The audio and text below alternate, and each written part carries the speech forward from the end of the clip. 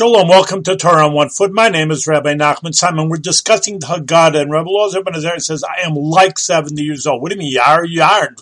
What does it say on your driver's license? But in any case, he was 18 years old, and he just looked old, because his wife said, who's going to listen to a leader of the Jewish people that's 18 years old? So he actually went to sleep, and some gray hair came in his beard, and that's why he looked like 70 years old. But the Kabbalistic idea is just that when Shmuel, Samuel the prophet, passed away, was 52, plus we said Elazar ben Azariah was 18, that makes 70, that he was so smart. He was a great person, even at 18 years old. He was a leader of Jewish people, but he was pulling from a past life of Shmuel and Navi Samuel the prophet. So we're using Kabbalistic ideas. We can understand, like he says, I am like 70 years old.